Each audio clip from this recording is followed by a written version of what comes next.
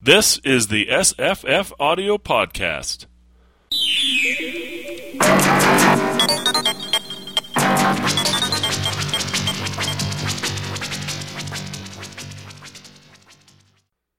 Today's podcast is a reading of The Fall of the House of Usher by Edgar Allan Poe. It's read for us by Mike Vendetti. The story runs 49 minutes, and we will be discussing it afterward. The Fall of the House of Usher by Edgar Allan Poe. I'm Mike Vendetti. During the whole of a dull, dark, and soundless day in the autumn of the year, when the clouds hung oppressively low in the heavens, I'd been passing alone on horseback through a singularly dreary tract of country, and at length found myself, as the shades of evening grew on, within view of the melancholy house of Usher. I know not how it was, but with the first glimpse of the building, a sense of insufferable gloom pervaded my spirit. I say insufferable, for the feeling was unrelieved by any of that half-pleasurable, because poetic sentiment with which the mind usually receives even the sternest natural images of the desolate or terrible. I looked upon the scene before me, upon the mere house, and the simple landscape features of the domain, upon the bleak walls, upon the vacant eye-like windows, upon a few rank sedges, and upon a few white trunks of decayed trees, with an utter depression of soul which I can compare to no earthly sensation more properly than to the after-dream of the reveller upon opium, the bitter lapse into everyday life, the hideous dropping of the veil. There was an iciness, a sinking, a sickening of the heart, an unredeemed dreariness of thought which no goading of the imagination could torture into aught of the sublime. What was it? I paused to think. What was it that so unnerved me in the contemplation of the house of Usher? It was a mystery all insoluble, nor could I grapple with the shadowy fancies that crowded upon me as I pondered. I was forced to fall back upon the unsatisfactory conclusion that, while beyond doubt there are combinations of very simple natural objects which have the power of thus affecting us, still the analysis of this power lies among considerations beyond our depth. It was possible, I reflected, that a mere different arrangement of the particulars of the scene, of the details of the picture, would be sufficient to modify or perhaps to annihilate its capacity for sorrowful impression. And acting upon this idea, I reined my horse to the precipitous brink of a black and lurid tarn that lay in unruffled luster by the dwelling, and gazed down, but with a shudder more thrilling than before, upon the remodeled and inverted images of the gray sedge and the ghastly tree stems, and the vacant and eye-like windows. Nevertheless, in this mansion of gloom, I now proposed to myself a sojourn of some weeks. Its proprietor, Roderick Usher, had been one of my boon companions in boyhood, but many years had elapsed since our last meeting. A letter, however, had lately reached me in a distant part of the country, a letter from him which, in its wildly importunate nature, had admitted of no other than a personal reply. The MS gave evidence of nervous agitation. The writer spoke of acute bodily illness, of a mental disorder which oppressed him, and of an earnest desire to see me, as his best, and indeed his only personal friend, with a view of attempting, by the cheerfulness of my society, some alleviation of his malady. It was the manner in which all this and much more was said. It was the apparent heart that went with his request, which allowed me no room for hesitation, and I accordingly obeyed forthwith what I still considered a very singular summons. Although as boys we had been intimate associates, yet I really knew little of my friend. His reserve had been always excessive and habitual. I was aware, however, that his very ancient family had been noted time out of mind for a peculiar sensibility of temperament, displaying itself through long ages in many works of exalted art, and manifested of late in repeated deeds of munificent yet unobtrusive charity, as well as in a passionate devotion to the intricacies, perhaps even more than to the orthodox and easily recognizable beauties of musical science. I had learned, too, the very remarkable fact that the stem of the Usher race, all time-honored as it was, had put forth at no period any enduring branch. In other words, that the entire family lay in the direct line of descent, and had always, with very trifling and very temporary variations, so lain. It was this deficiency I considered while running over in thought the perfect keeping of the character of the premises with the accredited character of the people, and while speculating upon the possible influence which the one, in the long lapse of centuries, might have exercised upon the other. It was this deficiency, perhaps, of collateral issue, and the consequent undeviating transmission from sire to son of the patrimony with the name, which had at length so identified the two as to merge the original title of the estate in the quaint and equivocal appellation of the House of Usher, an appellation which seemed to include in the minds of the peasantry who used it both the family and the family mansion. I have said that the sole effect of my somewhat childish experiment, that of looking down within the tarn, had been to deepen the first singular impression. There can be no doubt that the consciousness of the rapid increase of my superstition, for why should I not so term it, served mainly to accelerate the increase itself. Such, I have long known, is the paradoxical law of all sentiments having terror as a basis. And it might have been for this reason only that, when I again uplifted my eyes to the house itself from its image in the pool, there grew in my mind a strange fancy so ridiculous indeed that I but mention it to show the vivid force of the sensations which oppressed me.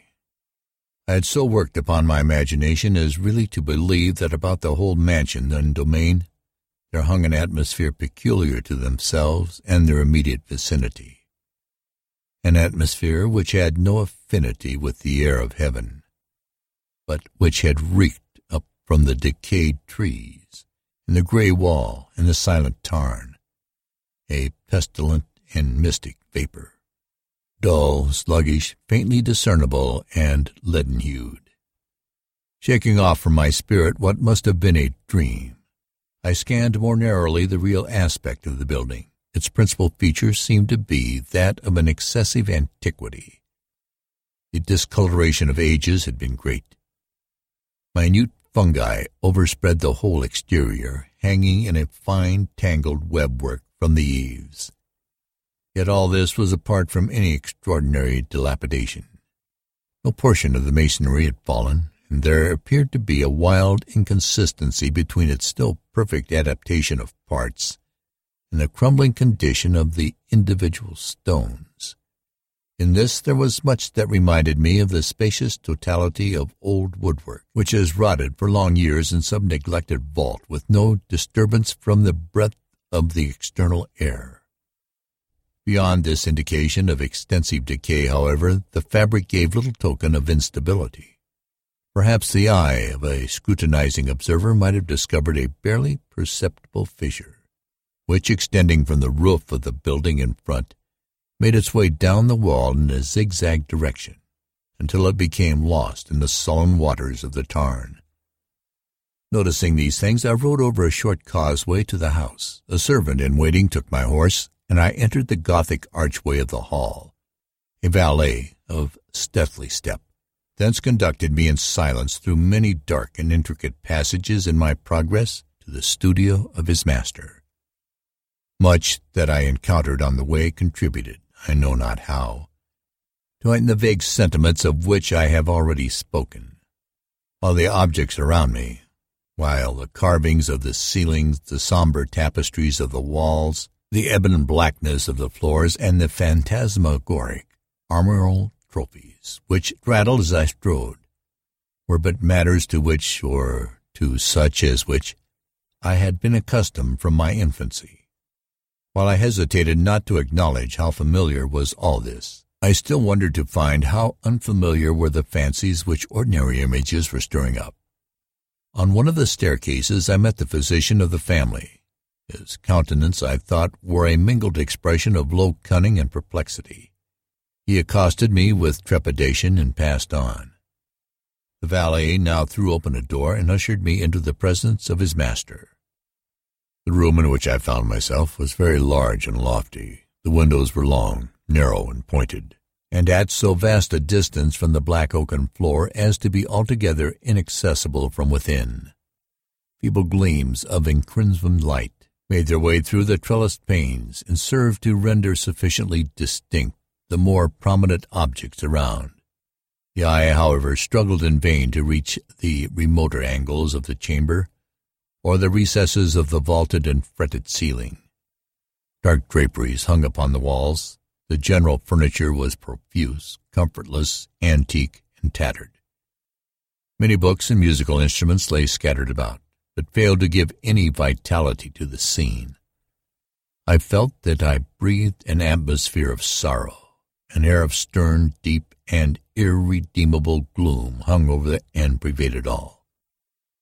Upon my entrance, Usher arose from a sofa on which he had been lying at full length, and greeted me with a vivacious warmth which had much in it.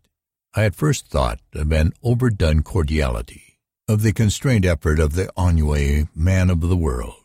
A glance, however, at his countenance convinced me of his perfect sincerity. We sat down, and for some moments, while he spoke not, I gazed upon him with a feeling half of pity, half of awe. Surely a man had never before so terribly altered in so brief a period as had Roderick Usher. It was with difficulty that I could bring myself to admit the identity of the wan being before me with the companion of my early boyhood. Yet the character of his face had been at all times remarkable. A cadaverousness of complexion, an eye large, liquid, and luminous beyond comparison, lips somewhat thin and very pallid, but of a surprisingly beautiful curve, a nose of a delicate Hebrew model, but with a breadth of nostril unusual in similar formations, a finely molded chin, speaking in its want of prominence, of a want of moral energy, hair of a more than web-like softness and tenuity. These features, with an inordinate expansion above the regions of the temple, made up altogether a countenance not easy to be forgotten.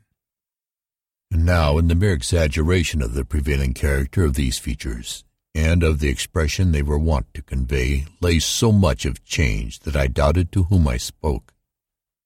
The now ghastly pallor of the skin, and the now miraculous luster of the eye, above all things startled and even awed me. The silken hair, too, had been suffered to grow all unheeded, and as in its wild gossamer texture, it floated rather than fell about the face. I could not, even with effort, connect its arabesque expression with any idea of simple humanity. In the manner of my friend, I was at once struck with an incoherence, an inconsistency, and I soon found this to arise from a series of feeble and futile struggles to overcome a habitual trepidancy, an excessive nervous agitation.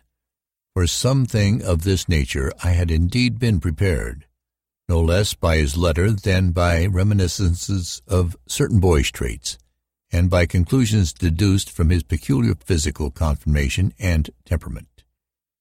His action was alternately vivacious and sullen. His voice varied rapidly from a tremulous indecision, when the animal spirits seemed utterly in abeyance, to that species of energetic concision, that abrupt, weighty, unhurried, and hollow-sounding enunciation, that leaden, self-balanced, and perfectly modulated guttural utterance which may be observed in the lost drunkard, or the irreclaimable eater of opium, during the periods of his most intense excitement. It was thus that he spoke of the object of my visit, of his earnest desire to see me, and of the solace he expected me to afford him. He entered at some length into what he conceived to be the nature of his malady. It was, he said, a constitutional and a family evil, and one for which he despaired to find a remedy. A mere nervous affection, he immediately added, which would undoubtedly soon pass off. It displayed itself in a host of unnatural sensations. Some of these, as he detailed them, interested and bewildered me. although perhaps the terms and the general manner of the narration had their weight. He suffered much from a morbid acuteness of the senses. The most insipid food was alone endurable. He could wear only garments of certain texture. The odors of all flowers were oppressive. His eyes were tortured by even a faint light, and there were but peculiar sounds, and these from stringed instruments which did not inspire him with horror. To an anomalous species of terror I found him a burdened slave. "I shall perish," said he. "I must perish in this deplorable folly. Thus, and not otherwise shall I be lost. I dread the events of the future, not in themselves, but in their results. I shudder at the thought of any, even the most trivial incident, which may operate upon this intolerable agitation of soul. I have indeed no abhorrence of danger, except in its absolute effect, in terror. In this unnerved, in this pitiable condition, I feel that the period will sooner or later arrive when I must abandon life and reason together in some struggle with the grim phantasm, fear." I learned, moreover, at intervals and through broken and equivocal hints, another singular feature of his mental condition. He was enchained by certain superstitious impressions in regard to the dwelling which he tenanted, and whence, for many years, he had never ventured forth, in regard to an influence whose superstitious force was conveyed in terms too shadowy here to be restated. An influence which some peculiarities in the mere form and substance of his family mansion had, by dint of long sufferance, he said, obtained over his spirit, an effect which the physique of the grey walls and turrets and the dim tarn into which they all looked down had at length brought upon the morale of his existence. He admitted, however, although with hesitation, that much of the peculiar gloom which thus afflicted him could be traced to a more natural and far more palpable origin. To the severe and long-continued illness, indeed, to the evidently approaching dissolution of a tenderly beloved sister, his sole companion for long years, his last and only relative on earth. "Her decease," he said, with a bitterness which I can never forget, "would leave him, the hopeless and the frail, the last of the ancient race of the Ushers." While he spoke, the Lady Madeline, for so she was called, passed slowly through a remote portion of the apartment, and without having noticed my presence, disappeared. I regarded her with an utter astonishment not unmingled with dread, and yet I found it impossible to account for such feelings. A sensation of stupor oppressed me as my eyes followed her retreating steps. When a door at length closed upon her, my glance sought instinctively and eagerly the countenance of the brother, but he had buried his face in his hands, and I could only perceive that a far more than ordinary wanness had overspread the emaciated fingers through which trickled many passionate tears. The disease of the Lady Madeline had long baffled the skill of her physicians. A settled apathy, a gradual wasting away of the person, and frequent, although transient, afflictions of a partially cataleptical character were the unusual diagnosis. Hitherto she had steadily borne up against the pressure of her malady, and had not betaken herself finally to bed.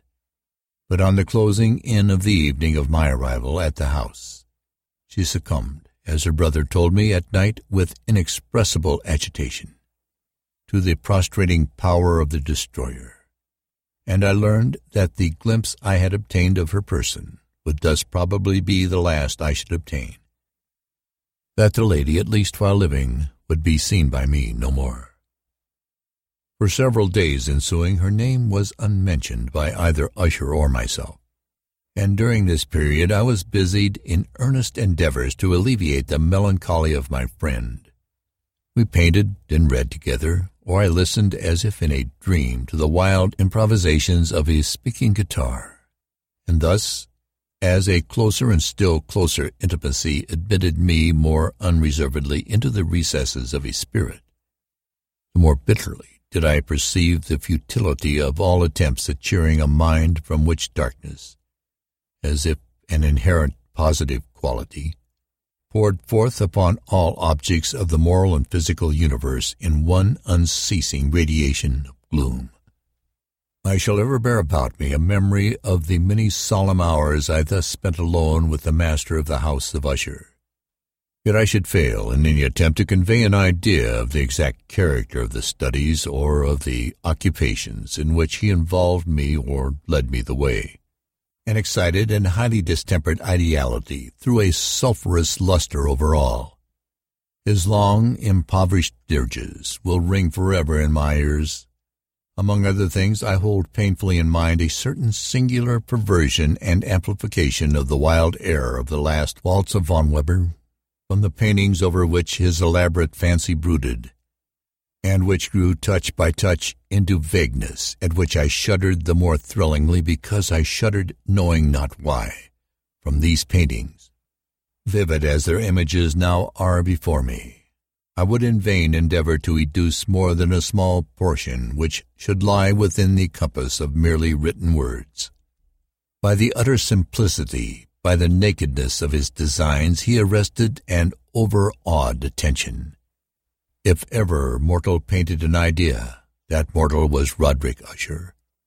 For me, at least, in the circumstances then surrounding me, there arose out of the pure abstractions which the hypochondriac contrived to throw upon his canvas an intensity of intolerable awe, no shadow of which felt I ever yet in the contemplation of the certainly glowing, yet too concrete, reveries of Fuseli.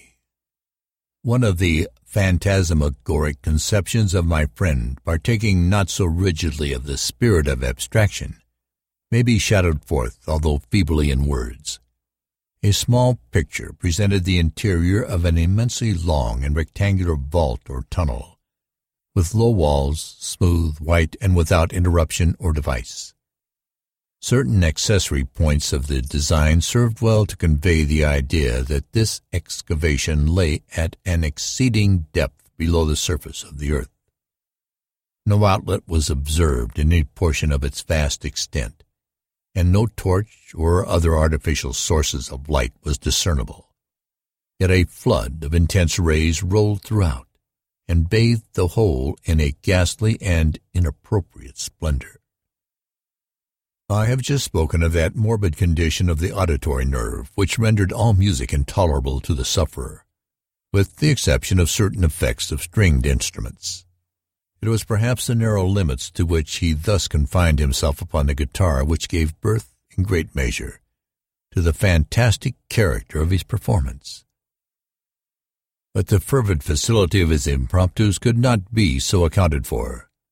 They must have been and were, in the notes as well as in the words of his wild fantasies, for he not infrequently accompanied himself with rhymed verbal improvisations, the result of that intense mental collectedness and concentration to which I have previously alluded as observable only in particular moments of the highest artificial excitement.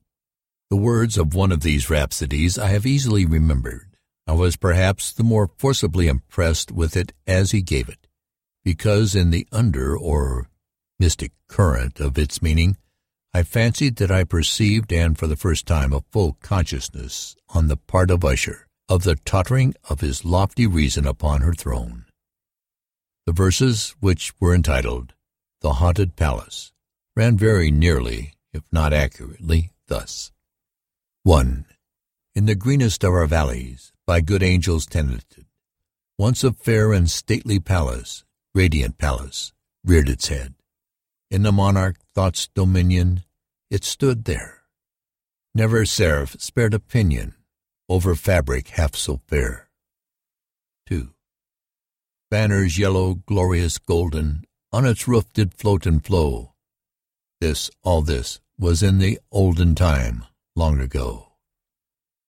And every gentle air that dallied in that sweet day along the ramparts plurned and pallid, a winged odor went away. 3. Wanderers in that happy valley through two luminous windows saw spirits moving musically to a lute's well-tuned law. Round about a throne were sitting In a state his glory well befitting, the ruler of the realm was seen. 4. And with all pearl and ruby glowing was the fair palace door, through which came flowing, and sparkling evermore, a troop of echoes whose sweet duty was but to sing, in voices of surpassing beauty, the wit and wisdom of their king.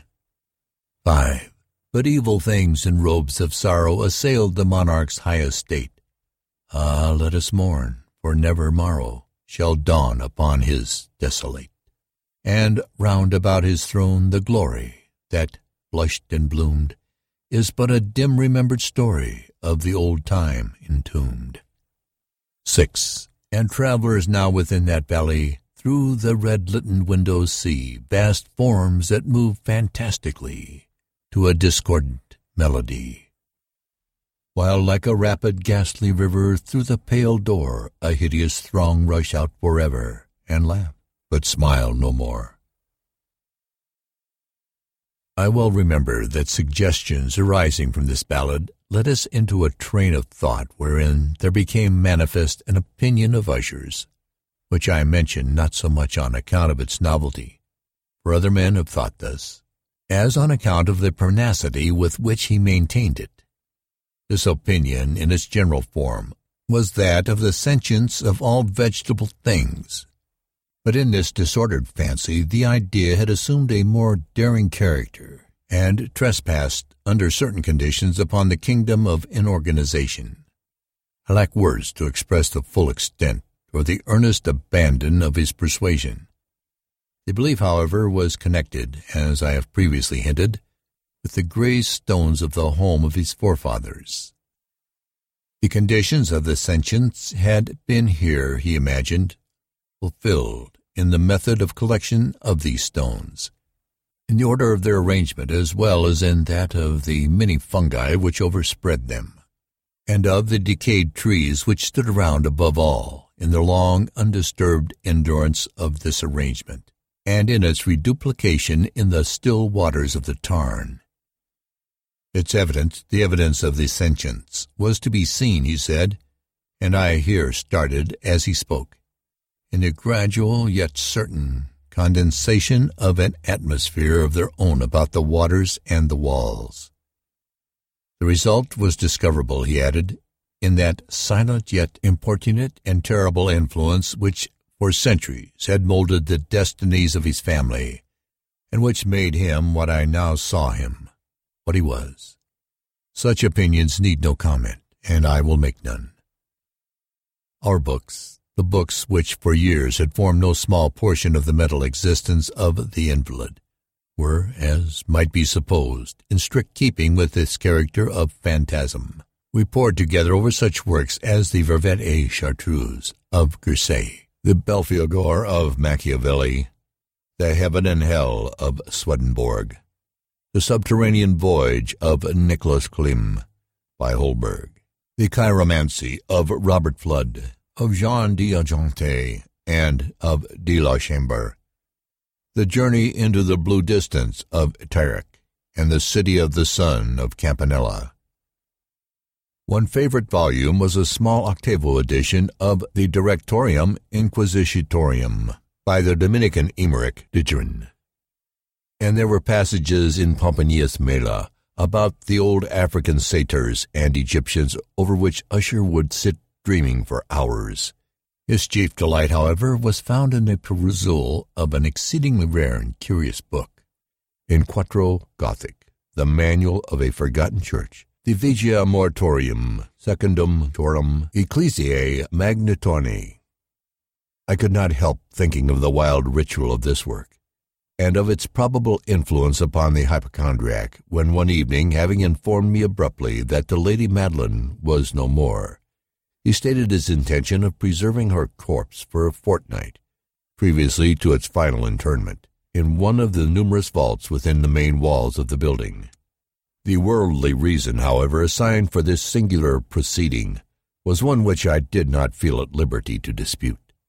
The brother had been led to his resolutions, so he told me, by consideration of the unusual character of the malady of the deceased, of certain obtrusive and eager inquiries on the part of her medical man. Footnote: body snatching to provide specimens for medical study was a common practice, and of the remote and exposed situation of the burial ground of the family. I will not deny that when I call to mind the sinister countenance of the person whom I met upon the staircase on the day of my arrival at the house, I had no desire to oppose what I regarded as, at best, but a harmless and by no means an unnatural precaution. At the request of Usher, I personally aided him in the arrangements for the temporary entombment. The body having been encoffined, we two alone bore it to its rest. The vault in which we placed it, and which had been so long unopened that our torches, half smothered in its oppressive atmosphere, gave us little opportunity for investigation, was small, damp, and entirely without means of admission for light, lying at great depth immediately beneath that portion of the building in which was my own sleeping apartment.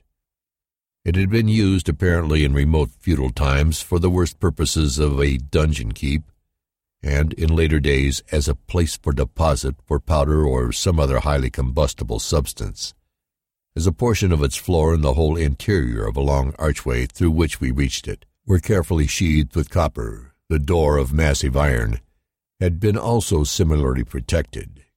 Its immense weight caused an unusually sharp grating sound as it moved upon its hinges.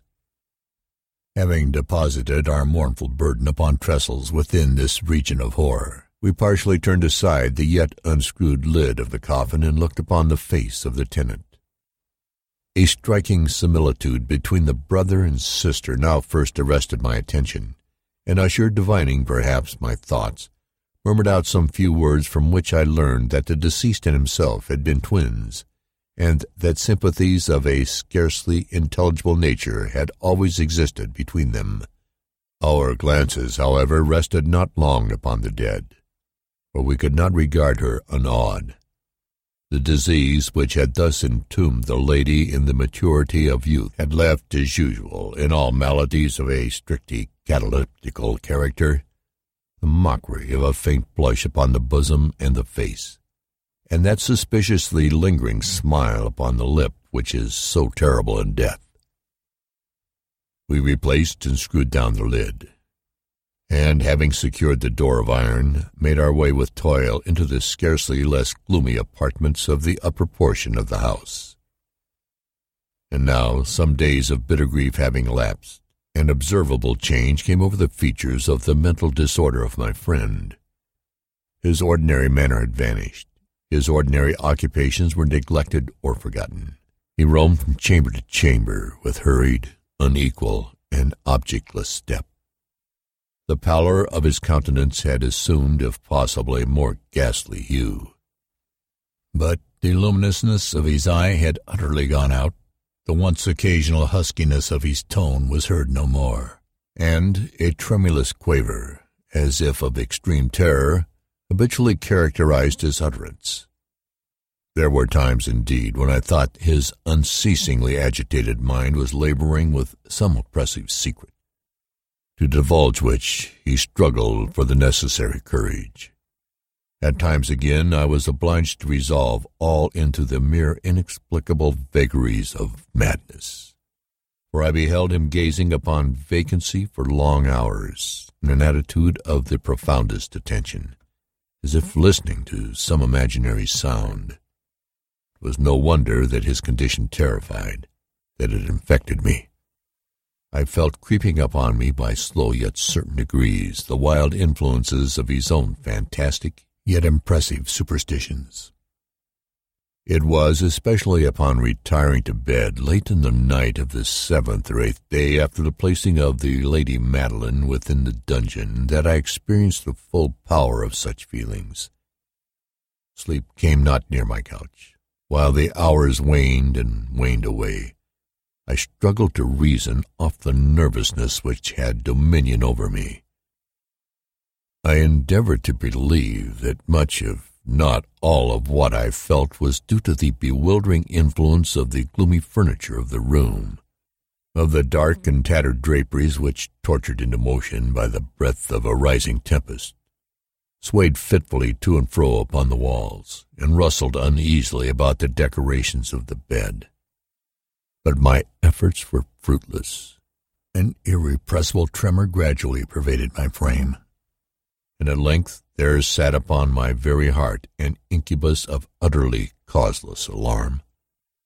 Shaking this off with a gasp and a struggle, I uplifted myself upon the pillows, and peering earnestly within the intense darkness of the chamber, hearkened I know not why, except that an instinctive spirit prompted me to certain low and indefinite sounds which came through the pauses of the storm, at long intervals, I knew not whence.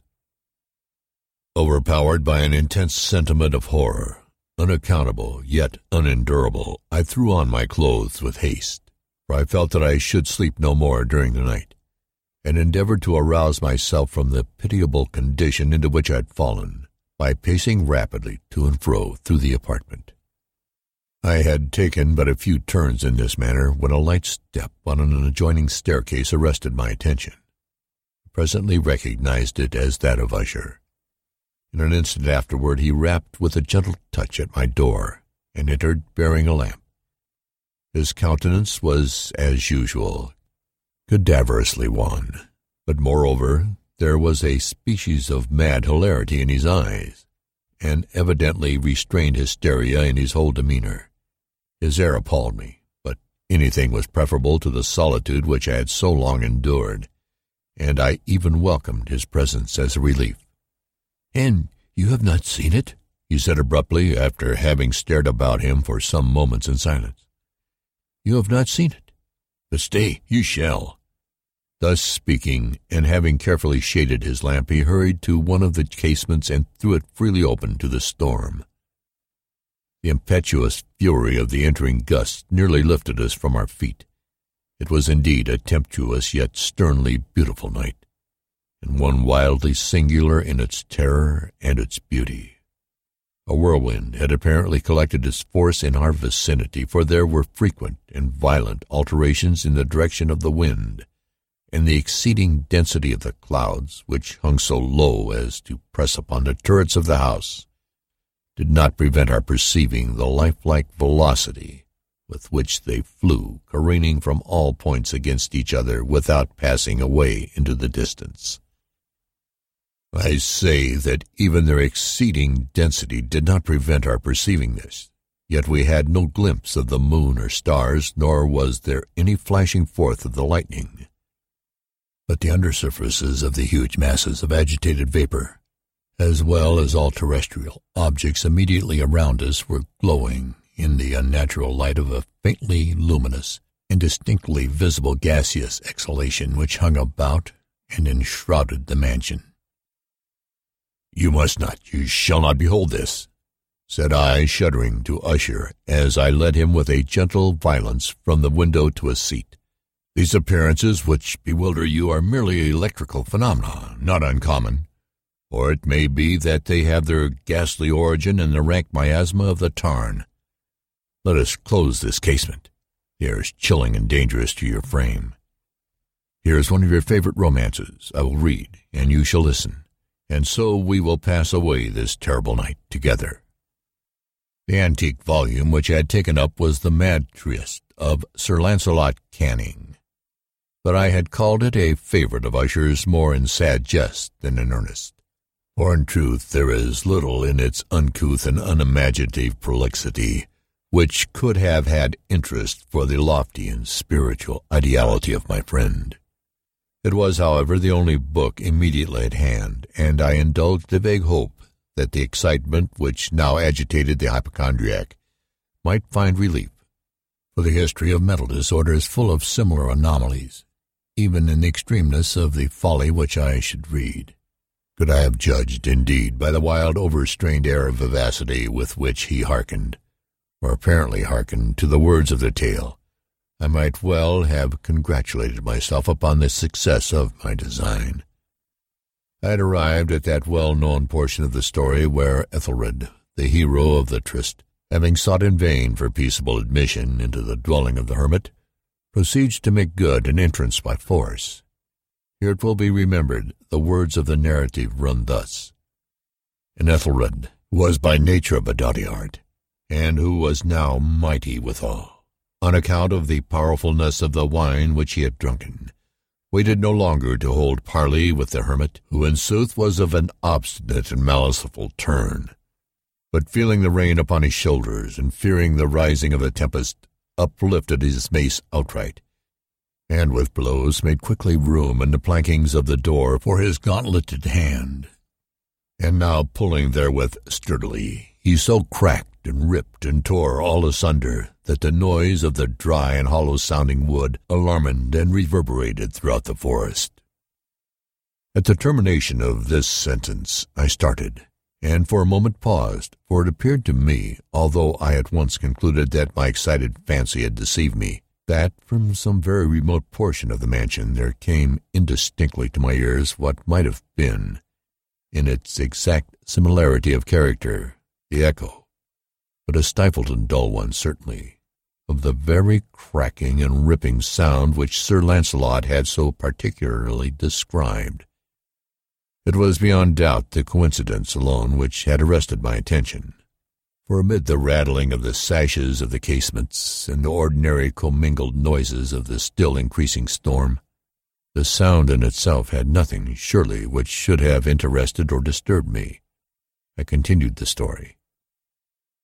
But the good champion Ethelred, now entering within the door, was soon enraged and amazed to perceive no signal of the maliceful hermit, but in the stead thereof a dragon of a scaly and prodigious demeanor, and of a fiery tongue, which sate in guard before a palace of gold, with a floor of silver, and upon the wall there hung a shield of shining brass, with this legend enwritten: Who entereth herein a conqueror hath been. Who slayeth the dragon the shield, he shall win. And Ethelred uplifted his mace and struck upon the head of the dragon, which fell before him, and gave up his pesty breath with a shriek so horrid and harsh, and withal so piercing, that Ethelred had fain to close his ears with his hands against the dreadful noise of it, the like whereof was never before heard.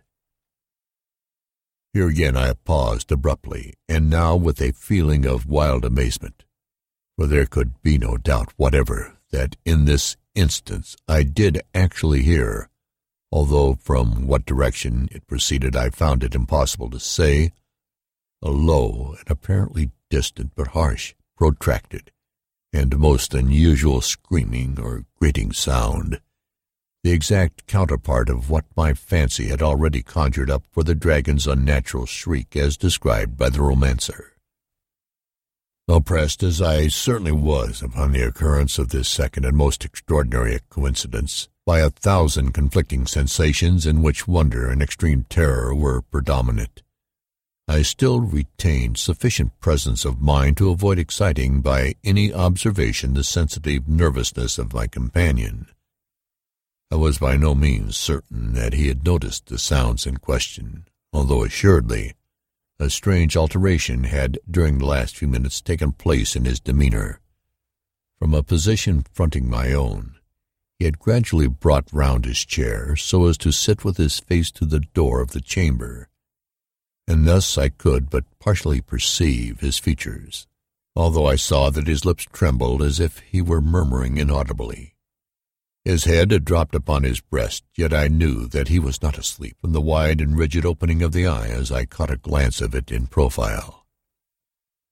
The motion of his body, too, was at variance with this idea, for he rocked from side to side with a gentle yet constant and uniform sway. Having rapidly taken notice of all this, I resumed the narrative of Sir Launcelot, which thus proceeded. And now the champion, having escaped from the terrible fury of the dragon, bethinking himself of the brazen shield and of the breaking up of the enchantment which was upon it, removed the carcass from out of the way before him, and approached valorously over the silver pavement of the castle to where the shield was upon the wall, which in sooth tarried not for his full coming, but fell down at his feet upon the silver floor with a mighty great and terrible ringing sound. No sooner had these syllables passed my lips than, as if a shield of brass had indeed at the moment fallen heavily upon the floor of silver, I became aware of a distinct, hollow, metallic, and clangorous, yet apparently muffled reverberation. Completely unnerved, I leaped to my feet, but the measured rocking movement of Usher was undisturbed. I rushed to the chair in which he sat. His eyes were bent fixedly before him, and throughout his whole countenance there reigned a stony rigidity. But as I placed my hand upon his shoulder, there came a strong shudder over his whole person. A sickly smile quivered about his lips, and I saw that he spoke in a low, hurried, and gibbering murmur, as if unconscious of my presence. Bending closely over him, I at length drank in the hideous import of his words. "Not hear it? Yes, I hear it, and have heard it. Long,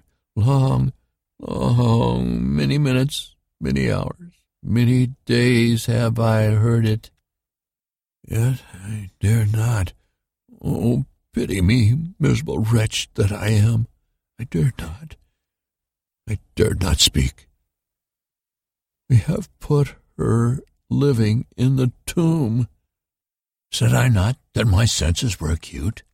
I now tell you that I heard her first feeble movements in the hollow coffin. I heard them many, many days ago.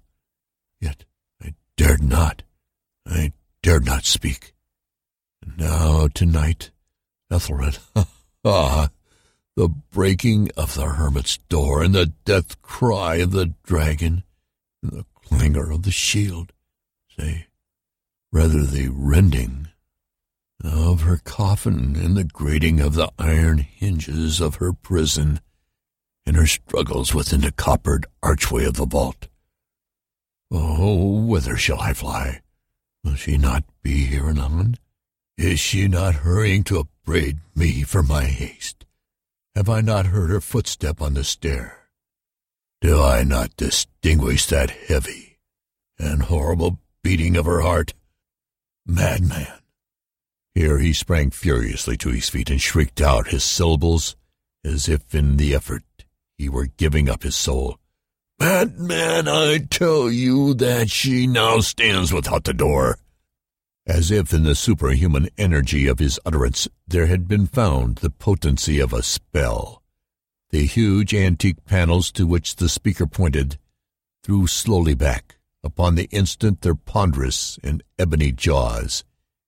It was the work of the rushing gust, but then without those doors there did stand the lofty and enshrouded figure of the Lady Madeline of Usher. There was blood upon her white robes, and the evidence of some bitter struggle upon every portion of her emaciated frame. For a moment she remained trembling and reeling to and fro upon the threshold, then, with a low moaning cry, fell heavily inward upon the person of her brother, and in her violent and now final death agonies bore him to the floor a corpse, and a victim to the terrors he had anticipated. From that chamber and from that mansion I fled aghast. The storm was still abroad in all its wrath as I found myself crossing the old causeway. Suddenly there shot along the path a wild light, and I turned to see whence a gleam so unusual could have issued, for the vast house and its shadows were alone behind me. The radiance was that of the full setting and blood-red moon, which now shone vividly through that once barely discernible fissure, of which I have before spoken, as extending from the roof of the building in a zigzag direction to the base. While I gazed, this fissure rapidly widened. There came a fierce breath of the whirlwind. The entire orb of the satellite burst at once upon my sight. My brain reeled as I saw the mighty walls rushing asunder. There was a long, tumultuous shouting sound like the voice of 1,000 waters, and the deep and dark tarn at my feet closed sullenly and silently over the fragments of the house of Usher. This has been The Fall of the House of Usher by Edgar Allan Poe. I'm Mike Vendetti. Production copyright 2015. Buy audiobooks by Mike Vendetti. Hi, I'm Jesse. Hi, I'm Julie from A Good Story is Hard to Find podcast. I'm Brian Alexander from brianalexander.org. Hi, I'm Mike Vendetti and MikeVendetti.com, narrator. Yeah, and you're the narrator for the audiobook. This is your second go-round on the audiobook. You did your first one for LibriVox. Yeah, I did the first one for LibriVox, and then I did this one kind of for pay. It's going to be available on Audible.com in about a week. I got better. What do you think about it the second time? Is it a different story when you're reading it the second time aloud?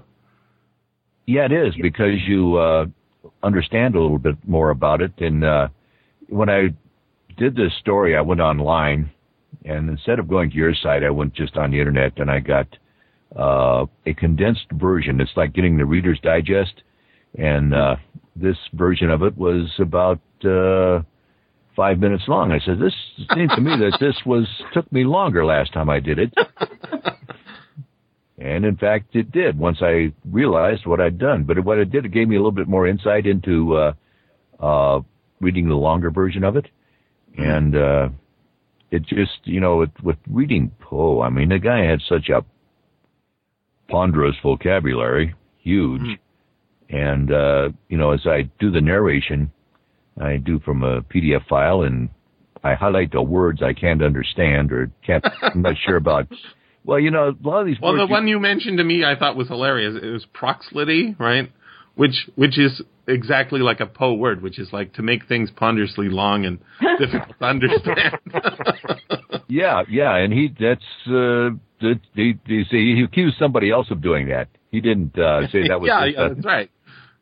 When he does it, it's not uncool. Well, what's kind of interesting about that, though, is that the book he referred to that in was actually a book that he just made up. And, there's a bunch of books mentioned in here. I've never heard of any of them. Yeah, well, it's in the notes with your PDF file, it says we've never seen this book, but I think he probably made it up himself. So he he was a hoaxer. He absolutely loved hoaxes and puzzles like that. He even accused people of doing it and criticized them. So he was pretty shameless about it. I like to think this is part of his mind that also leads him to invent the mystery short story. Yeah. Yeah, well, he's got a bunch of obsessions that sort of flower into a corpse flower, perhaps into a bunch of other genres. But the list here is incredible. It's a Vervet Chartreuse of Grisette, the Belgafor of Machiavelli. Okay, maybe some of these are real, but it feels like when I was reading this is a Lovecraft. This is what Lovecraft does, right? Yeah. He drops 15 books on you, and then you go, oh, this is much more real. Well, it's interesting. He's done his research. Well, yeah, and I went and tried to look these things up, and or the pronunciation. Of course, you get the pronunciation of some of these things, but I mean, he was like Lovecraft, making words, and words made by madmen are kind of hard to find. I think a lot of these are real words. It's just they've so dropped off the radar. I mean, the one that I was really interested in, the way my method of doing this sort of thing is I never come at it from the front and just read the whole thing. I start on the outside and work my way in. Right? I sort of map the outline of the elephant. And then only at the end do I get to the heart. So the very first thing I did was I watched part of one of the movies, and I said, okay, I'm good on this movie. So I started reading one of the comics, and then I thought, okay, now I'll read the Wikipedia entry. And the first thing that came up on the Wikipedia entry that intrigued me was the poem, which came out before the story did. The poem that's in here, Really? Yeah, is called The Haunted Palace. I've read it before. Sounds familiar. Yeah, and it's a Roger Corman movie too. Or maybe that's why I know it. With Vincent Price, probably, right? Yeah, well, Corman was a Poe fanatic. He made like a dozen Poe movies, including the Fall of the House of Usher with Vincent Price as well. He actually put Poe as a character in some of his other movies too. Oh, did he? Yeah, oh, cool. Yeah. Yes, we're talking about In the Greenest of Our Valleys by Good Angels Tenanted. Once a fair and stately palace, radiant palace, reared its head. In the monarch thought's dominion, it stood there. Never seraph spread opinion over fabric half so fair. I'm going to read the whole thing because I think it's the key to understanding the story in a way that none of the other adaptations do. What I think is happening is that the poem is the outline for the story. Uh-huh. So here's the second stanza. Banners yellow, glorious golden, on its roof did float and flow. All this was in the olden time long ago, and every gentle air that dallied in that sweet day, along the ramparts plumed and pallid, a winged odor went away. Okay, so you read this, and you think this is not like the story at all. This is the photo negative, right? Well, I think this is like that. Those two first stanzas, and the third one. Okay, go. What happens is this is the history of the House of Usher. Uh-huh. So, In the Greenest of Our Valleys by Good Angels Tenanted. So, remember, it's in a beautiful. Well, in this story, it's a disgusting land, right? It's got dead trees with white trunks, no branches mentioned. It's like New Jersey. There's beautiful. The line that comes up here that I think is really good is in the next stanza. Listen to this.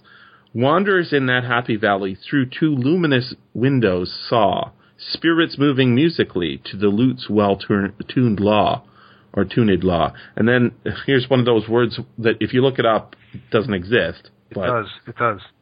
Round about the throne where sitting Porphyrogene. It means born to the purple. Right. Yeah. It doesn't exist like if you look it up in the dictionary, but it does exist as a sort of a concept in the 19th century, well, no, right? It's a word you get in Latin and Greek. Some of the Byzantine emperors are called porphyrogenitus, just meaning literally born to the purple. And, it's royal, right? Well, specifically, it's imperial and Roman. Right. Because porphyry was this terrific shade of purple that you could only get from a couple of towns in the Mediterranean, and the Roman emperor, mollusk, right? And they laid claim to it, and so they would start using. This became a kind of synecdoche for the Roman emperor, and it shows up. It becomes classic. There's a Babylon 5 episode about Centauri, which has called Born to the Purple. What he's done is he's taken the word and he's tuned it a little bit so that it rhymes. Porphyrogene. Perfect. Well, those two luminous windows are mentioned right in the first page of the story as well. But again, the photo negative because they are vacant eye sockets. Vacant eye-like windows, exactly. Mentioned twice. Yes, and in fact, And upside down. And upside down, inverted, right? Yeah. Mm-hmm. Yeah, it's but the ghastly tree stems, vacant eye-like windows, and the gray sedge, right? That parallels what goes on in the poem, where we've got the golden banners flowing from the head of the house, right? And this is basically what's going on. It's the poem saying, in the next stanza it says, and all with pearl and ruby glowing, with that fair palace door, through which came flowing, flowing, flowing, and sparkling evermore, a troop of echoes whose sweet duty was but to sing, in voices of surpassing beauty, the wit and wisdom of their king. This is the point where... Roderick, this is the story. He's got the banners yellow, that strange net-like hair that's just like the fungi. Yeah. Building. Except That used to be, those banners used to be yellow, beautiful, bright yellow. Now they're gray or falling out or something, right? Or white. And also, he can't hear anything. He's got that peculiar sensitivity to sound. Mm-hmm. So again, it's a sort of negative here, where this is the lots of glorious, loud music, and he's in the opposite. Mm-hmm. Mm-hmm. Yeah, it's kind of like, in Poe kind of follows that. Like if you go to the Telltale Heart, it's like, his senses become super sharp, and that's what happened. Because as I'm sorry for interrupting you as we're going through the poem, but no, it's like I've done some Poe, but this thing just kind of took me to the Telltale Heart, with that the beating of her heart. He's got a line here. It says, do I distinguish that heavy and horrible beating of her heart? Mm-hmm. Mm-hmm. Yeah. Oh, this is nevermore. Oh, yeah. And then you get flowing, like the repeated notes in the great poem, The Bells. Which I was just reading this morning. Tintabulation of the bells. But the other thing about this, that I've been reading American history because I'm a dork like that. And one of the things that that keeps bugging me, and we still live with this, is we're a republic society, and yet we still love aristocracy and royalty. And we always go back and forth on that. In fact, next year we might have a presidential election with, two dynasties competing, right? So I'm looking at this paragraph, and it's positive. It's really warm. I mean, up until this point, these four stanzas are really, here's a great royal imperial palace, and it's gorgeous. And it makes me think of two other Poe stories. It makes me think of The Mask of the Red Death. Mm-hmm. You have a similar place, but it's a nightmare. It's a dystopia from the beginning. Right. It's a place of arrogant privilege and ultimate horror. And it also makes me think of Hop Frog, one of Poe's only positive ending stories, where you've got, like Mask of the Red Death, you've got a royal palace staffed with jerks, and it's beautiful. It's beautiful, but horrible things happen. If you haven't read the story, I recommend it. Haven't. I'm going to. Hop Frog, revenge story. Mm-hmm. I don't remember the ending on that one, but I'm going to have to read it. I just wrote Hop Revenge. Wait, Hop Frog. Yeah. The ending of it will warm the cockles of your heart. Well, it's one really quick thing that's just an aside. When you said we love the aristocracy, it makes me think of something that John Buchan, if that's how you say his name, Buchan, I think it's Buchan. Buchan.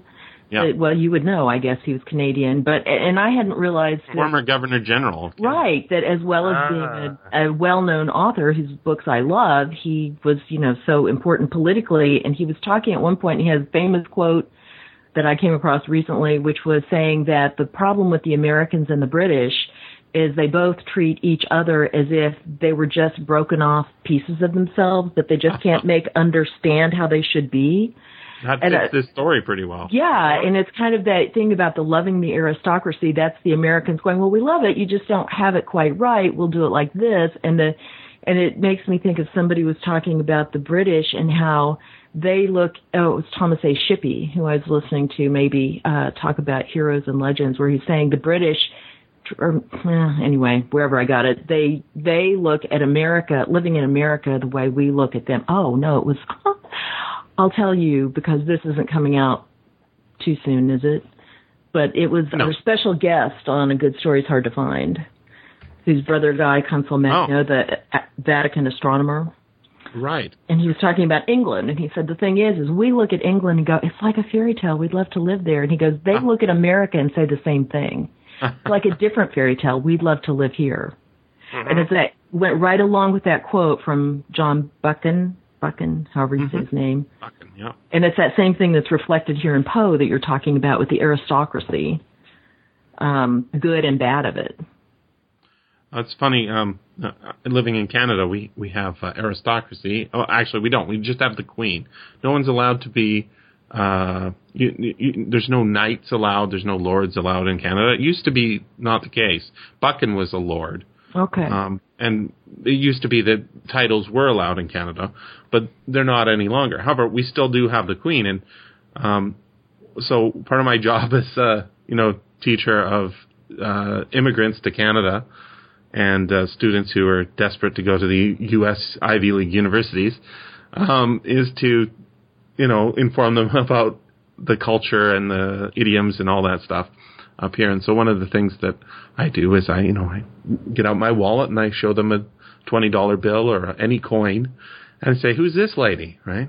Teaching vocab. For example, Dominion. Canada's a Dominion.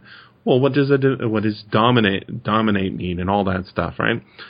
And it's basically, I explain it this way, that she's the head of state, right? And she's a really nice lady. She owns all of Canada and she rarely visits. She has a lot of other work elsewhere in the world. She's also the Queen of England and the Queen of Australia and she's still the Queen of India. Landlord. Yeah, she absolutely is an absentee landlord. She doesn't. It's wonderful because she doesn't charge us rent. I mean, we don't pay for her. We pay for her visits when she comes to visit. But basically, all we do is we put our picture up everywhere, and we get the best of both worlds. We get all the positive attributes of having an absentee royalty, and we also get the fact that I don't think we have as much reverence for our political leader as you guys do for your political leader. Even it's when it's time of war, people rally around the president, whether they voted for him or not. That's not necessarily the case in Canada. They're perfectly happy to bring down that particular government, replace him with another person from the same party or the party across the aisle because they're not really in charge, right? The person who's technically in charge is, it's the Governor General or the Queen when she's in town.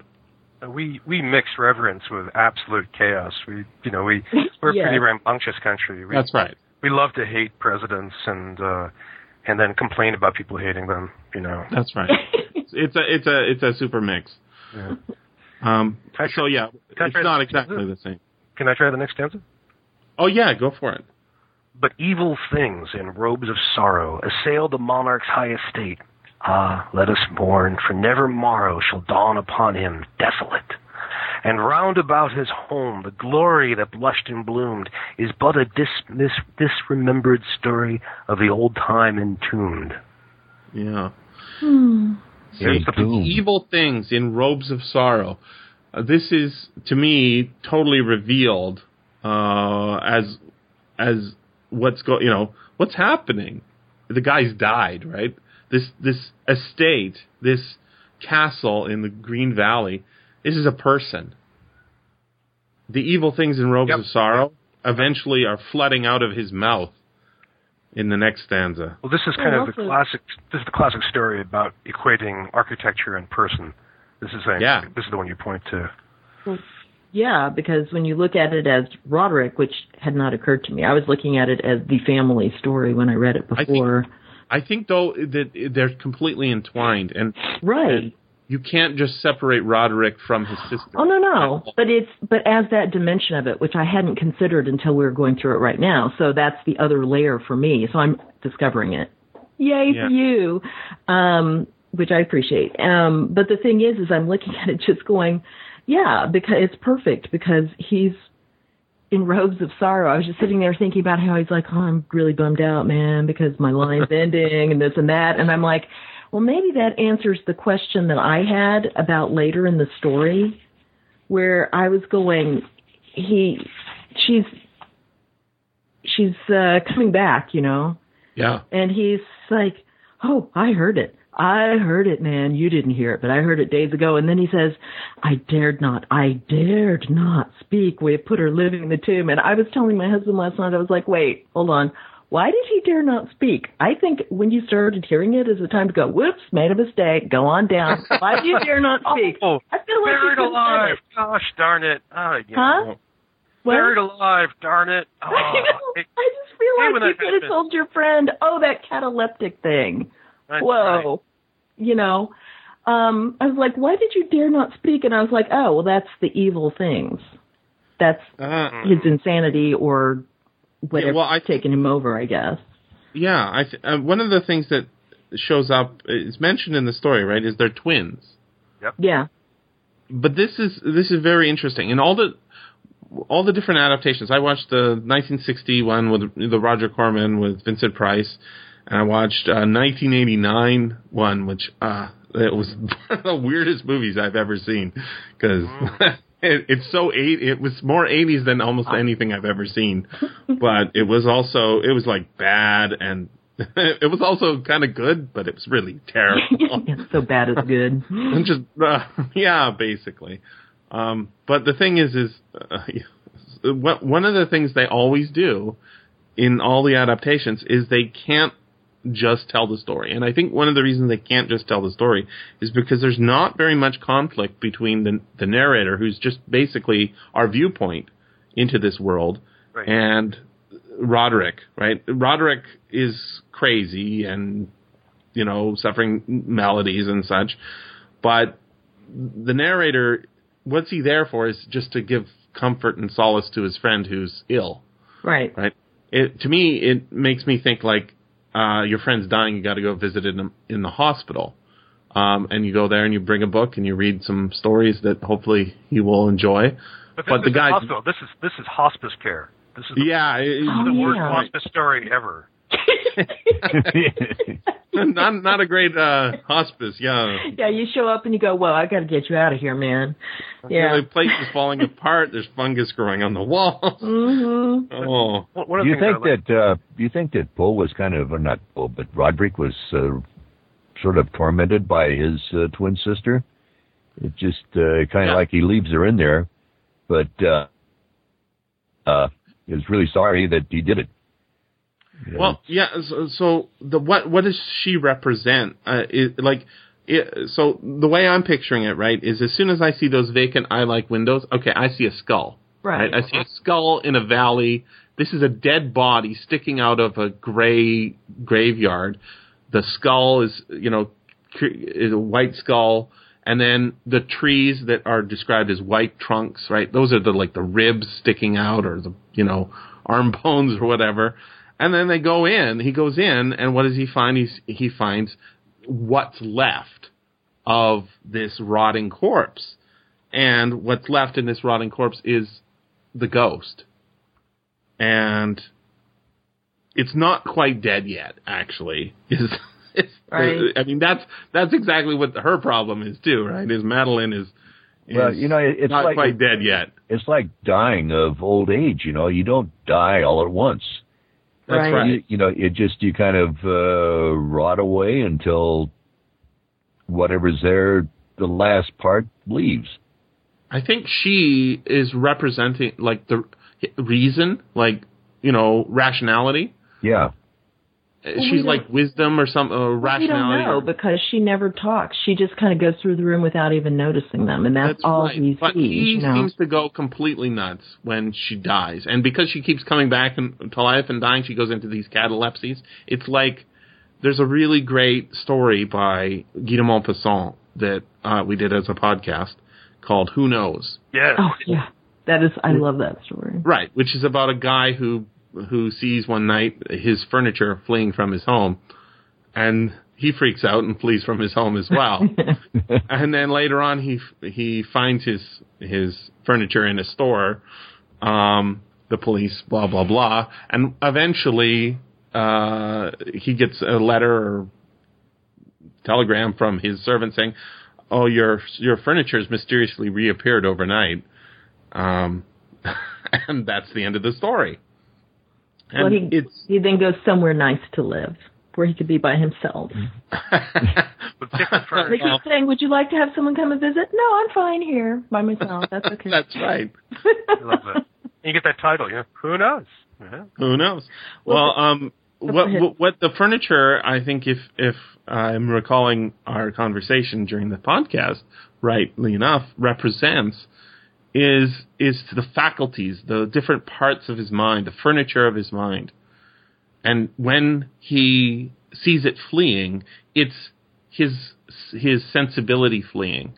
he becomes insane because he sees something that's insane. He becomes insane. I know. And when... It's just like the end of The Life of Pi.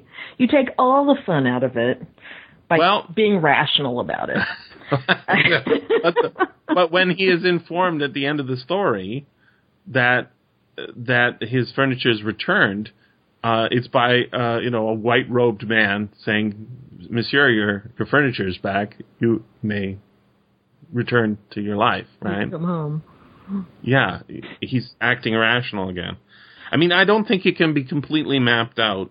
I don't think this is, what Poe is really about is mood, setting mood up, and putting mood into the right pitch, right? So that's why he doesn't do a lot of longer stuff. Yeah, and the thing about the rotting corpse that was just so amazing was I hadn't put it together as cogently as you described it, but I was just going, oh man, the thing about the miasma that surrounds it, he's like, I know this was a mistake. I know I imagined it, but I felt like there was this atmosphere that was exuded from it. And then when his friend mentions it, he goes, I know I gave a visible start. Like, oh, whoa, what? That's real? And then, of course, when it's glowing during the storm where there's the little tornadoes and things going on, I just was like, oh, it just shows this whole unhealthy atmosphere that's around everything. And I hadn't until Mike mentioned the dying person, and I thought, oh, how hard their breathing can be. If you're around somebody in hospice, how they need oxygen or whatever. And then this all just puts me so much in awe of Poe because reading this story, well, I've always liked Poe, just reading the story, but I hadn't done anything like a close reading, and I'm not nearly like you guys in terms of being able to really think about it, but I had just been forced by Scott at Good Story to read Everything That Rises Must Converge by Flannery O'Connor, so I'm steeped in craziness and woods. Lots of woods everywhere, okay? So, and I'm like, and those woods mean something, man. I know they do. Flannery O'Connor. Every day you need Flannery O'Connor. Just makes sense. Yes, except, as Scott said, I'm going to finish these stories and then I'm going to curl up in a ball and weep. And I'm like, yes, you need a lot of that kind of stuff, too. But the thing about these ghastly tree stems, and then he mentions that the Usher stump put forth no enduring branch of the Usher family. And I was like, oh, man, he is layering in. So then, because you have the stump of the tree of Jesse from the Bible, and you were talking, Brian, about the, the Imperial Latin stuff, but you also just have that natural parallel that he's making between the house as the body, but also as the embodiment of the whole family. And my mind was tottering. Oh, very much like Roderick's. I think that's not the effect. Check your basement for a crack. Watch out. I better warn my husband. Do not screw down the lid of the coffin. Do not. Because the other thing was, she's so feeble, and I'm like, there's no way she can get out of this, man. Did they go back down there? I couldn't remember the end, except it wasn't good, and he had to flee. And then she shows up at the door, and I'm like, wait a minute. Everything's lined with copper. It's a huge iron door. She has to get out of the coffin that's screwed down. Her emaciated form. Now, what's with the copper? What do you think that's about? I wasn't sure if it was going to be conducting electricity. And so we get a kind of little Frankenstein motif of zotzing, the house with electricity and jolting her awake. But one of the things that we haven't mentioned this so far is she's a monster, as is Roderick, in part because they come from a long family line of incest. And that's it doesn't say it, but it sure implies that. Go I didn't back catch to that. Well, the passage. It's very the passage you were just reading. It's this incredibly awkward, beautiful phrasing about the family. Let's say it had put forth no enduring branch. Right. They don't marry outside of the family. That's right. In other words, the entire family lay in the direct line of descent and had always, very trifling and very temporary variation, so lain. It was this deficiency, I considered. Very careful word choice. Wow. And, so you wonder that, Roderick and Madeline don't have antenna at this point, but but this helps explain why the house is. I mean, if you view this as a story about incest, then you understand why Roderick freaks out whenever she walks by, and why he might want to bury her alive for the horror of this, but at the same time not want to bury her because he loves her in whatever sense you like. And this is the end of the line. The story is, it may be the two of them have not bred. They have not they have not spawned another round of Ushers to go on. And in the 1960 adaptation, they're very good. Vincent Price is very good at making you think something horrible is going on. And the way they do that is the visitor is not a friend of Roderick's, not a childhood friend. He is the suitor of Madeline. Yeah. They had met previously in Boston. I think the story is not supposed to be set in the United States. I think it's supposed to be in Europe, because it says, in the Middle Ages, the dungeon was used as a... Oh, good point. I think of this as being set in the location of Hammer horror films. Yes, yeah. Some more sort of in the mid-Atlantic, right? Yeah, it's Atlantic, England, Germany, Bulgaria, Yeah. New Jersey. It's middle Lovecraft, right? Yeah. I mean, isn't that a state? Yeah. Yeah. The older I get, the more I keep seeing Lovecraft through Poe. I mean, I know all these other influences on Lovecraft, but you Mike, you were talking about the vocabulary. I mean, obviously, this is something, the crazy thing that Lovecraft does with his, cyclopean vocabulary. But in the 1840s, this was wild. This was not how other people were writing at the time. This really stood out. I mean, Poe was really, marking a different terrain. And in fact, that struck me too, because I read my paper copy from the H.P. Lovecraft's Favorite Weird Tales book, which was edited by Douglas A. Anderson, which was, a bunch of the stories that were mentioned in his famous, Lovecraft's famous essay. And this one, as I was reading it, just the first time through the book, and then this, of course, accentuated it, I kept going, oh my gosh, it's like he's his direct descendant, this weird, vague stuff that you can read anything into, these miasmas, the whole, the vocabulary, as you're saying, the idea of the parallels between people and places. The list of books really called it out. I felt like he just lifted that whole idea.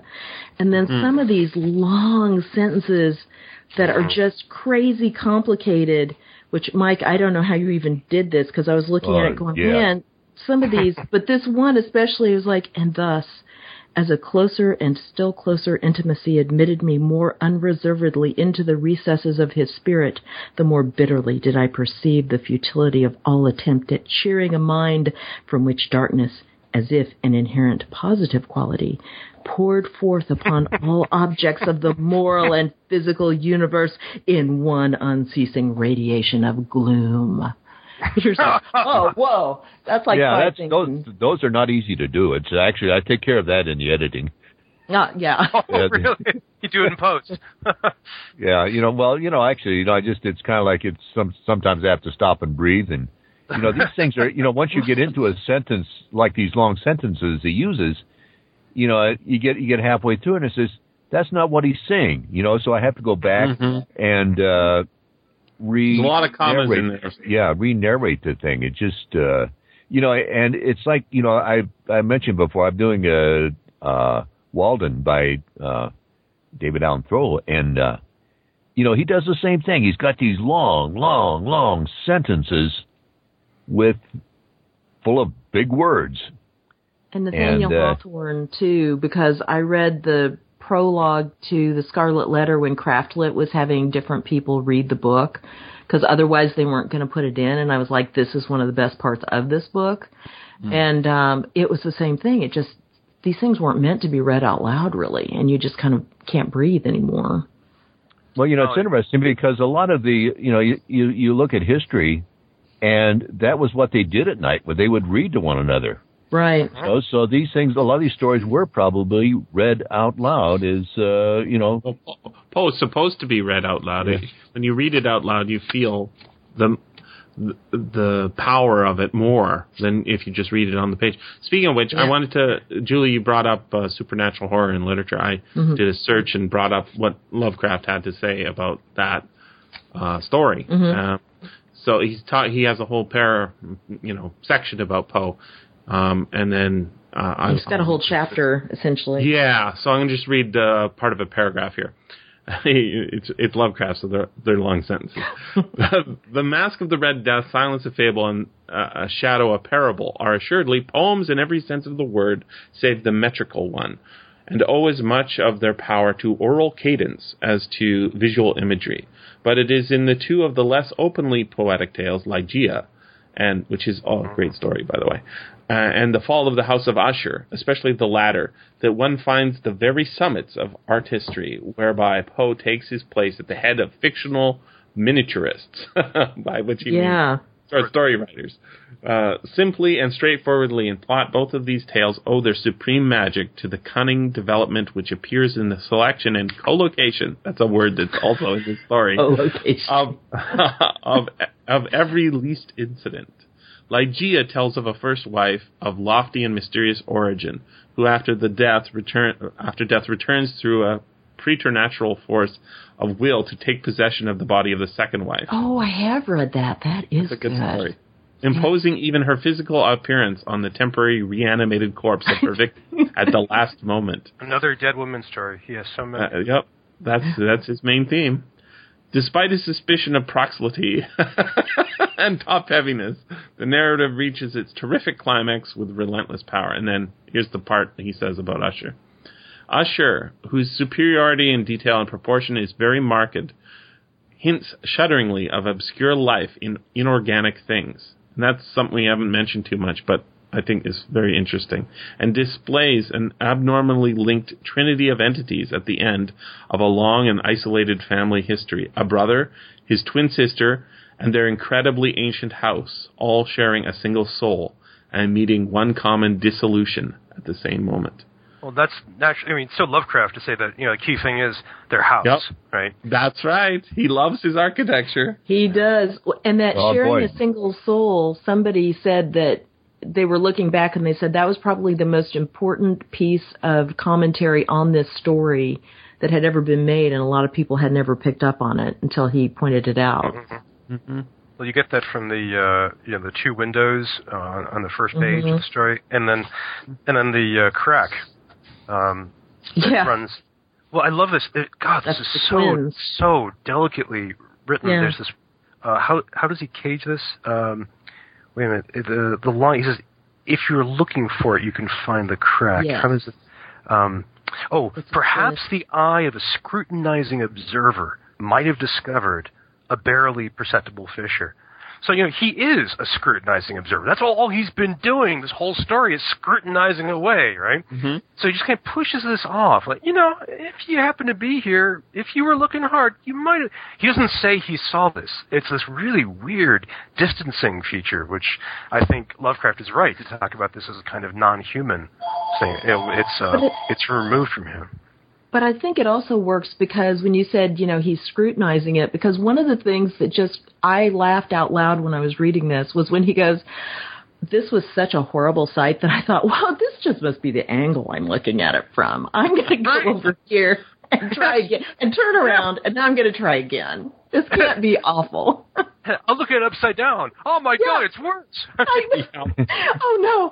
Now it's really gripping me. And so it's as if he's so fascinated by the horrible sight that he keeps looking and looking and looking because he cannot believe what he's seeing. And that's why he's scrutinizing it so much, I think, because he's trying to make sense of it. And that's carried on when he's inside the hall, which I thought was a nice touch when he's like, well, I'm walking by the tapestries and the armor. These are all very normal things that I'm used to. And I thought, oh, that's beautifully done because it points out that he is of that same class himself. He doesn't really say a lot about it. He's like, oh, well, I'm used to all this. And so you're thinking, well, it's not because he's out of his element, this is what he's used to. But he's like, but still, it was all really too strange. I could not figure it out. And so you get that focus of, it distances, but it also is what Jesse was saying is this is us going, why is this so odd? It shouldn't be this weird. I know. It's all atmosphere. Oh, it's a great point about the class status, which is embedded in the middle of that sentence, just kind of dropped away. And we don't get a lot of information about this guy. I mean, he's our eyeball for the story, but we don't get that much information about him.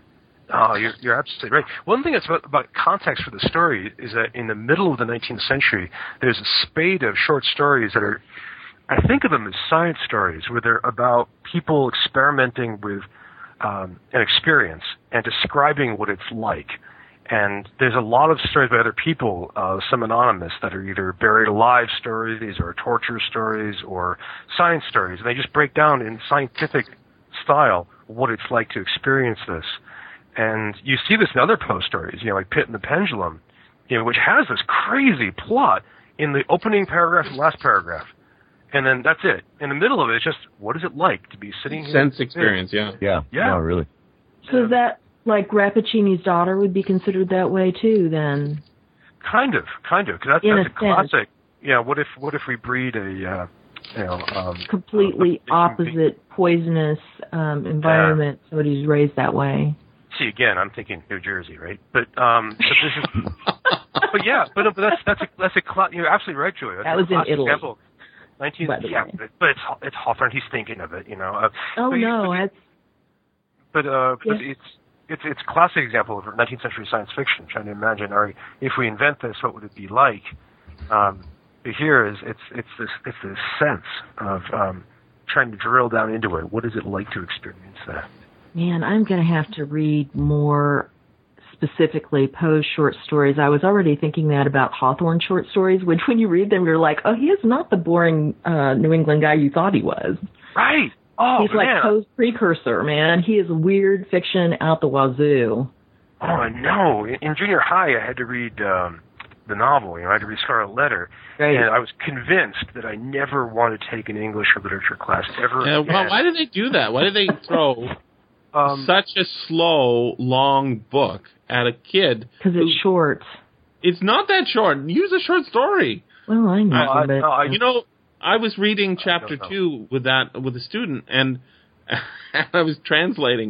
We do a line, then I translate it, and I was like, okay, he's still thinking about the narrator's still thinking about what might have been if things hadn't gone the way they have, and how the audience or how the group of people watching this lady lift her hand up to her hair feel, and that's like for 7 paragraphs, right? I think it's because it's a historical novel, and they want that, get the Puritan thing. And no, they're just trying to shut kids out of literature because it's not the way to do it, right? You start with a short story. Well, I wouldn't touch Hawthorne again until my resolution backfired because in my last couple of years of my PhD in literature, I ended up taking a class in the American Renaissance, and we're reading Hawthorne. I couldn't believe these stories.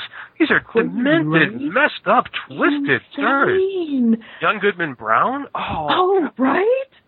Oh, I read that one and Rappaccini's Daughter for my own just reading podcast, Forgotten Classics, and I was reading them out loud. And again, goes back to what everybody's saying about it's in the verbal reading that you get all this stuff. And I was like, oh, holy moly, what? How come nobody's paying attention to this? But, what's funny is my 2 daughters, I also had the scarring high school experience with the Scarlet Letter. And my 2 daughters, eventually they come across it and they're having to read it. And I'm like, oh, you poor kids. And they're both like, what? We liked it. So they had a teacher. It has to be taught properly. That was opening it up. And he was a good teacher. He was opening it up. And because of that, I went back and reread it. And as an adult, as with Dickens, which was ruined for me when I was a kid, I went, oh my gosh. And even in that story, which is long and slow, there are those supernatural elements. It's almost as if he can't help but put them in. There's the meteor shower and I'm like, wow, he's so good. Oh, no. So I hijacked it. I'm sorry. I couldn't help I wanted to, you guys, I was looking for it and I found it. It's right at the beginning. Remember, you're talking about sense experience. This is the line. It's right at the beginning, and we're distracted from it by the I like trunks and the vacant I like windows and stuff. But listen to this part of this sentence. It's still part of the same sentence. It says, okay, so he describes the vacant I like windows, the rank sedges, the white trunks of decayed trees, and then he says, an utter depression of soul, which I can compare to no earthly sensation more properly than to the after dream of the reveler upon opium. So what you take opium, you have the after dream, and then dash the bitter lapse into everyday life. Okay, so you're coming off the opium, right? And the hideous dropping of the veil. It shouldn't, when you're taking opium, it be like you go into a dreamland. But when you're coming off of opium, like you're, oh crap, I'm back to everyday life. Right. You drop the veil. Yeah, well, so the what veil... he's saying is when you take opium, you see the world as it is. No. What the afterward, he's saying that when you come off of opium, you drop off the veil. The veil is what opium put on. You're not seeing things the way they were. Well, that's what I would think, but that's not what it says. It says I think it is the hideous dropping of the veil. Dash. It's all dashes, right? So it says, right. I can compare it to no earthly sensation more properly than the after dream, blah, blah, blah, blah, of opium. Oh, dash, I see what you're saying. The bitter lapse into everyday life, dash, the hideous dropping of the veil. No, I read this with Julie. I thought that the opium is the veil of dreams. That's what I would think too. But it's the after dream means the after the dream. Right. And so then that and the dash is not a contradiction, or it's an extension. The bitter lapse into everyday life. So the veil is beautiful, like in the poem that we're still reading through. Right. It's a beautiful thing added to it. This is echoed later on in paragraph 9, which I think is a pretty clear shout out to Thomas de Quincey. It may be observed in the irreclaimable eater of opium during the periods of his most intense excitement. So you got that. That's the dream. That's the mania part, and then falling off. I mean, so it's strange because that's that long sentence. You're totally right to nail this one. It gives you that sense of dream and illusion. It summons that and also breaks it at the same time. So, I mean, it's almost as if you go back to the poem that you're reading, that the poem is, in a sense, the dream of the House of Usher, what it once was. But now we're looking at this, the reality. Yeah, this crap heap, that's like, with fungi crawling up it and the, crack. Yeah, this Jersey city of the soul. Read that last stanza. Okay, which I love. I mean, I love all the way he... I want to hear it out loud. I want to read all of it aloud. And travelers now within that valley, through the red-litten windows, see vast forms that move fantastically to a discordant melody, while like a rapid, ghastly river, through the pale door, the hideous throng rush out forever and laugh, but smile no more. That's a neat line. Laugh, but smile no more. Yeah. They're laughing and insane, right? They're insane laughter. Yeah, and it's kind of like, when you look at the red-lit windows, is that the sunset reflecting on the windows? Oh, interesting. Or that's is what I figured, yeah. I thought it was the eyeballs are gone. It's sort of like a red gore, and you see the coffin worms, digging away inside the skull, and out of the mouth are coming like the flies. You've just been creeping into the crypt too often there, Jesse. I know. I used to think it was much fire. Roger Corman. I thought when I was reading the story, I was expecting the Conqueror Worm. That poem. Yeah. I thought that was this poem, and then I'm reading this. I'm like, this is not the poem. No, it's... Well, also, it's foreshadowing now that I look at it, because he's got to race out of there as soon as they both die. He's like, I gotta get out of here right now. And he runs. Nope. He's not going to smile no more. Out forever, right. And he may laugh, because I was also thinking there are all the different ways and reasons we laugh. The cynical laugh, that kind of thing. But smiling is indicative of inner joy. Yeah. Or a gentler spirit. Yeah. And he's never getting that again. No. It's hideous strong. It's madness. Yeah. I was rereading Usher 2, the Ray Bradbury story, which is one of my favorite stories in the universe. Great. And you just reminded me that the last paragraph of it is they read the last paragraph of this story, and then they run out. They run and they fly off in a helicopter. Yeah. It's the echo of Russian. Right. Now they are laughing because they've won. Yeah, like Poe was just fascinated with premature burial. And I did another story, by Emile Zola, The Death of Oliver Betail. Where he's buried alive, but it has a very, very different ending. I mean, he gets buried alive and gets out and goes back to a new life. There's a movie that's the resurrection for him. There's a movie that's set entirely in a coffin with a guy who's been buried alive. Yes, who would want to watch that? I watched it. I thought it was interesting. I think it's a little long for a movie. There's a weird tale story from the 1920s about a guy who gets buried alive, wakes up, and he finds the whole world has just gone downhill, so he goes back to his coffin. But for me, one of the things about Poe is that Poe is a hilarious writer. He has an incredible sense of humor all throughout. I mean, he's always punning and japing all the time, and it's one that I just love about him. And so his story, The Premature Burial, it's always a surprising story. So you think, aha, this is it. All right, we're going to go to this thing. And the first 2/3 of the story are him talking about being buried alive. At the end of the story, you think, I'm buried alive. And he starts screaming. And then his neighbors yell, shut up, man, you're not buried alive. It's like tangled in his stuff. Sorry to bother you. The end. This is great. Awesome. So in this story, which is so heavy and somber, the comedy for me is the mad tryst of Lancelot Canning. Oh, which is yes. It's like slapstick Game of Thrones. This guy, this beefhead is just like, a total moron, breaking things. And then Poe is actually having fun with the language. He has the dragon has pesty breath, which is, strictly speaking, true, but it's a nice medieval thing. I mean, it's this terrible, and then the comedy of it, the gross comedy that then goes right to the horror. He switches, tone right away into, that banging sound, that's something very different. Well, but the other thing is, the whole reason he picks the book up is it's so horrible outside, and it's so freaking him and his friend out, and so he's like, here, come in here. I'm just going to read to you. This is just, natural. Here's one of your favorite romances. I'll read to you. And he goes, the antique volume which I had taken up was The Mad Tryst of Sir Lancelot Canning. And you're like, oh my gosh. And he says, but I had called it a favorite of Usher's more in sad jest than earnest. And then he says, there's nothing in here which he would care about. And he goes, it was the only book I could grab. And I was just hoping it would keep his attention. Man. The book. That was another time I laughed out loud. My husband knew what I was reading. He's like, are you still reading that one story? Because you're laughing a lot. It's like, I know.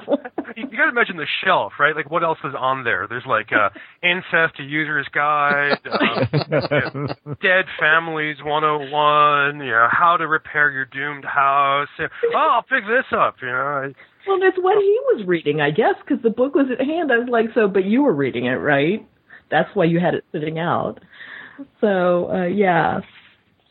So do annotated versions, I guess, of Poe's stuff talk about his sense of humor? Or is this something you need to write for us, Brian?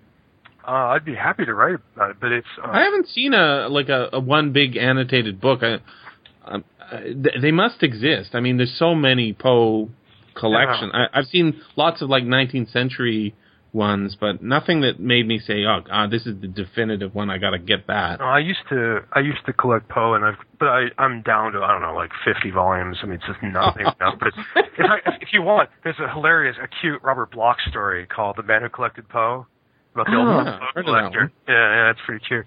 But yeah, there's different ones that have different annotations, and these stories are in public domain, and they appear in college textbooks and in high school textbooks, so they often footnote things like, this Machiavelli text and the hard word. Right. But I just, he's such a complex character, Poe is, to have these wacky moments just, thrust. I mean, like, in Cask of Amontillado, which is in some days my favorite Poe story, has all these sick puns, like, Montresor says, "You're not going to die of a cold." Because you won't. He's going to die being buried alive. And the wine they drink in that story is called the Grave. The grave. Yeah, have some grave wine. Oh, okay, no problem. I mean, it's. This has been the SFF Audio Podcast. Please join us at www.sffaudio.com.